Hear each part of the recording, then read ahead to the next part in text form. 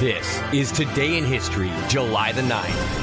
On this day in 1540, England's King Henry VIII had his 6-month-old marriage to his fourth wife, Anne of Cleves, annulled. In 1776, the Declaration of Independence was read aloud to General George Washington's troops in New York. And in 1816, Argentina declared independence from Spain. Also on this day in 1850, the 12th President of the United States, Zachary Taylor, died after serving only 6 months of his term. And in 1918, 101 people were killed in a train collision in Nashville, Tennessee. In 1937, a fire at 20th Century Fox's film storage facility in Little Ferry, New Jersey destroyed most of the studio's silent films. And in 1951, President Harry S. Truman asked Congress to formally end the state of war between the United States and Germany. In 1962, pop artist Andy Warhol's exhibit of 32 paintings of Campbell's soup cans opened at the Ferris Gallery in Los Angeles. On this day in 1982, Pan Am Flight 759, a Boeing 727, crashed in Kenner, Louisiana shortly after takeoff from New Orleans International Airport, killing all 145 people aboard and 8 people on the ground. The scene, they still haven't got anything under control. Homes are still ablaze.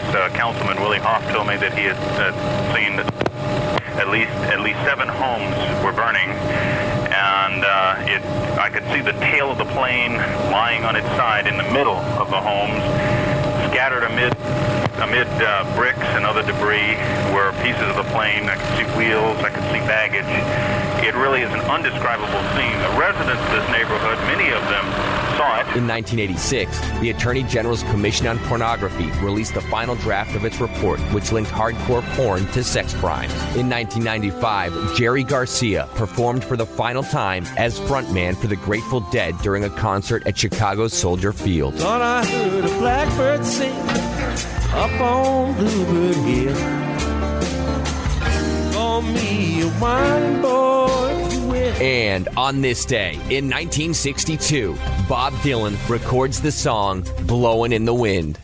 It was Bob Dylan's first full year in New York City, and he was on stage at Gertie's Folk City in Greenwich Village. On stage, he tells the audience he wrote a song in just 10 minutes. That song was Blowin' in the Wind. A few weeks later, July 9th, 1962, Bob Dylan recorded the song that would make him a star in a studio. The recording of Blowin' in the Wind was released on the Freewheelin' Bob Dylan, which came out a year later. But most people first heard the Peter, Paul, and Mary version that became a smash hit on the pop charts. Blowin' in the Wind was the quintessential protest song of the 60s and represented a significant breakthrough for Bob Dylan as a songwriter.